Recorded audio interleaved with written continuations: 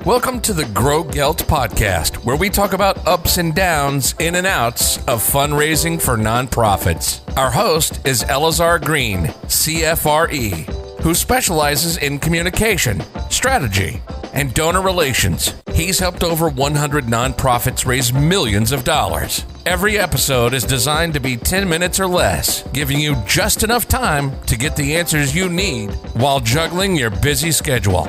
Let's get started.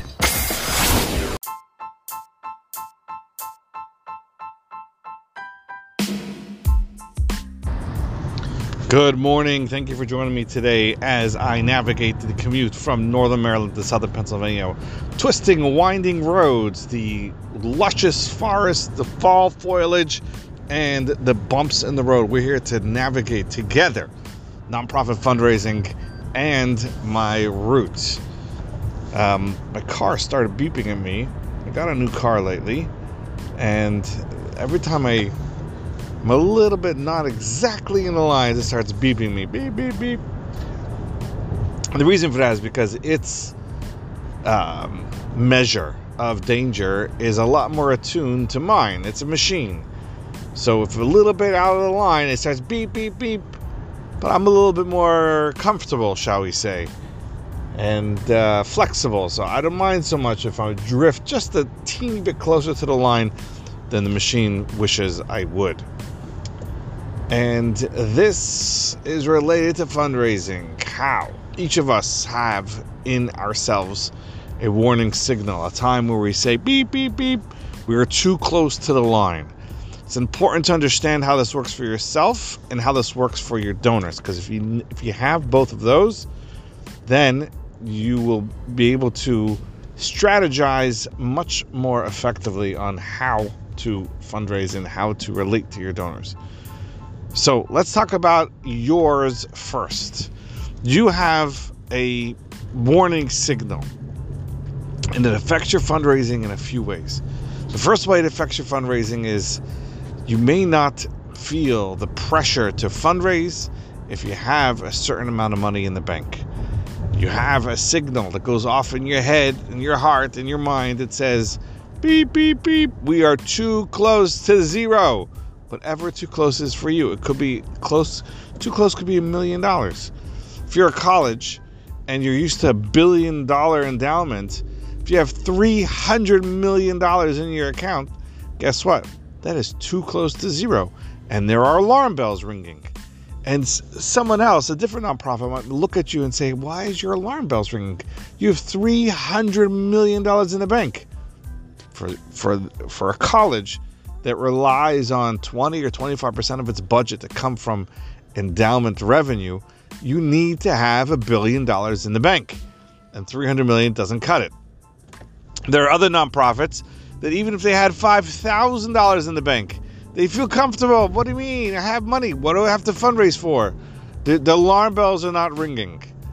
So the first thing we need to understand is that the alarm bells that you have in your head, in your mind, in your heart, these change all the time. These can change, these do change, and you need to make decisions with your head, not with any other alarm bells that may ring because of the safeguards that you're used to. So that's the first thing I wanted to mention. Do you need to fundraise? You absolutely need to fundraise. How much money is enough? There is no amount of money that's enough. Because if you're doing this right, if you're in it for the mission, if you're trying to change the world, the more money you have, the more you make a difference. And the less money you have, the less effective you are.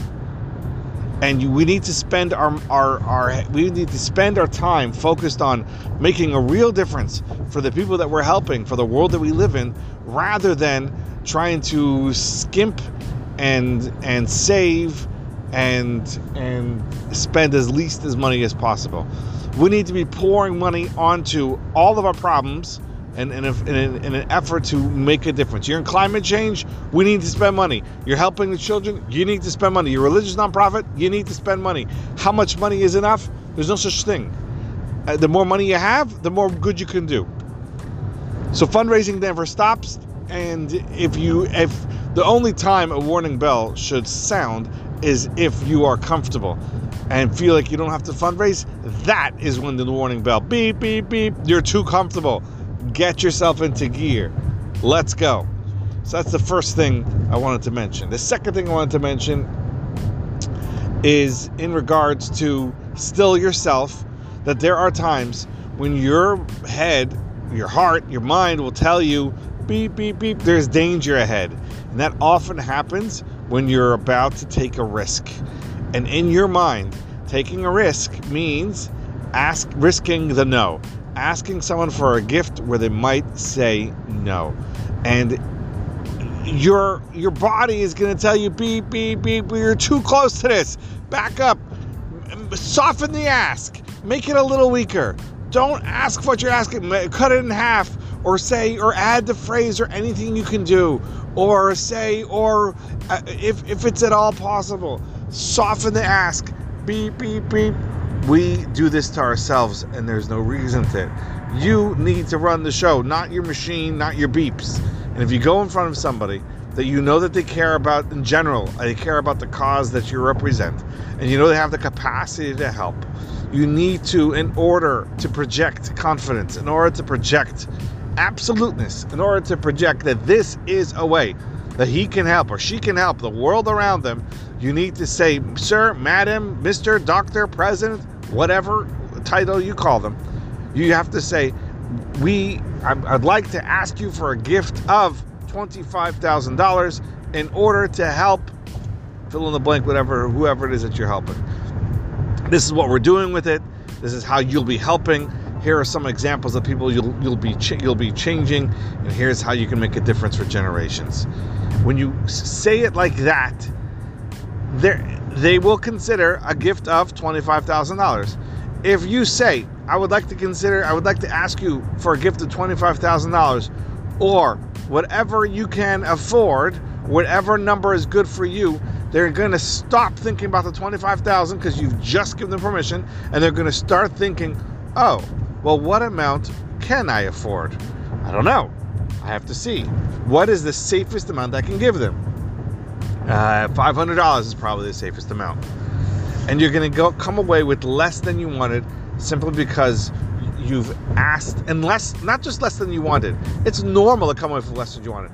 A lot of asks come away with less than you wanted, but you can come away with much less than they would have given you if you would have asked in a proper way, in a confident way, in a confidence instilling way, to make sure that they understand the difference that they're making for the people around them and the people in the world around them. That's two examples of the warning beep, beep, beep. I'll give you a few more examples, and this is from the donor side. Everybody has money. The Code of Jewish Law says that there's no such thing as a person who can't give something. Everybody has something to give. And when we look at the world around us, when we look at our bank account, we look at our retirement account, we look at the stock market, then our mind sometimes expands and contracts depending on how we see the world around us. Take your typical retired person. They have money in the bank, right? So let's say they had, $5 million in the bank, and they're living off their retirement. Now all of a sudden, with the stock markets doing what it's been doing over the last, year, all of a sudden that's cut in half. They had $5 million, now they have $2.5 million of assets in the stock market. Let's just say that happens. That person is a millionaire. That person is heads and shoulders above 80%, 90% of the United States. A person has a lot of assets. A person can make decisions now to grow back what they have, what they've had, and maybe even more than before. A person can reinvest. A person can start a business. A person can do a lot of things with that money, assuming the health and mental awareness, capacity, and attitude is all there. The point, though, is that when you lose a huge sum like this, even though you have lots of money in the bank, you feel constricted. And it doesn't have to even be a large sum. It could sometimes be even if you didn't make as much as you've been making before. Let's say you have $10 million in the bank, and you're used to every year, over the last 5 years, 6 years, 7 years, to making another $100,000. Let's say. All of a sudden now, let's say you didn't lose any money, but you're just not making as much as you were before. You're making zero. Over the last year, you made $0. You have over $10 million, $11 million in the bank right now. Doesn't matter. You didn't make as much as you did last year, and all of a sudden, your mind shrinks, and when someone asks you for a gift, even though you have over $10 million in the bank, it goes beep, beep, beep. I don't know. I have to preserve. I have to hold everything I can close to me. I have to make sure my assets are there when I really need it. I can't afford to give anything. What do you mean you can't afford? You have $11 million. I don't feel like I have 11. I don't feel as if I have as much as I did last year, simply because I'm not making as much. It's important to understand, especially as we head what seems to be most likely a recession. It's important to understand the psychology of your donor, the warning beeps that are there, so that you can, so you can do two things. First of all, you can adjust your attitude. Many of us say, what do you mean? They have millions of dollars. Like, they can't give me $1,000. They can't give me $10,000. They have millions. It's not about how much money they have. It's about how they feel about the money they have. It's very important to remember that. It's not about how much money they have. It's about how they feel about it. And the second thing is, because it's about feelings, you're able to do something about it. If someone tells you, I would love to give you $1 million, but I just don't have it, you can't give them $1 million. You can't. Because if you could, you wouldn't do what you were doing. You would do something else. You would be on the other side of your desk. You would be issuing grants and so forth. You can't give your donors money to give out. You can't do that. But you know what you can do? You can help them feel differently about their money. That is something you can do. You can show them about how much money they have can make a huge difference. You can show them on how even a small gift can make a difference in the people around them. And you can keep sharing with them wins. Look, this person gave $1,000. This person gave $1,000. That person gave $1,000. And as your prospect sees other people in similar and many times less than stellar financial situations than they are, but they see that they're able to make gifts, and they do give gifts, and they're happy about the difference that they make, and they're able to lift up the world that's around them, even in times like this. And then they think to themselves, then you express to themselves, especially in times like this, when everyone is hurting for money, and you can give a gift, and when you do, that gift is worth many times more than it would be in good times. You can make so you, the fundraiser, can help your donors feel differently about the money that they have, about the money that they give, by communication, by sharing thanks, by sharing wins, by sharing about the people that are being helped, by sharing about the world, the difference that's being made in the world. And when you do that, they stop thinking about their money as money. They start thinking about money as ways to help. So those are the 4 things I wanted to, 3 or 4 things. I lost count. But in any event, we're way over a 10-minute line. So I'll just sign off here. Thank you so much for listening today, and thank you for making my commute a little bit more easier. Take care and have a wonderful day.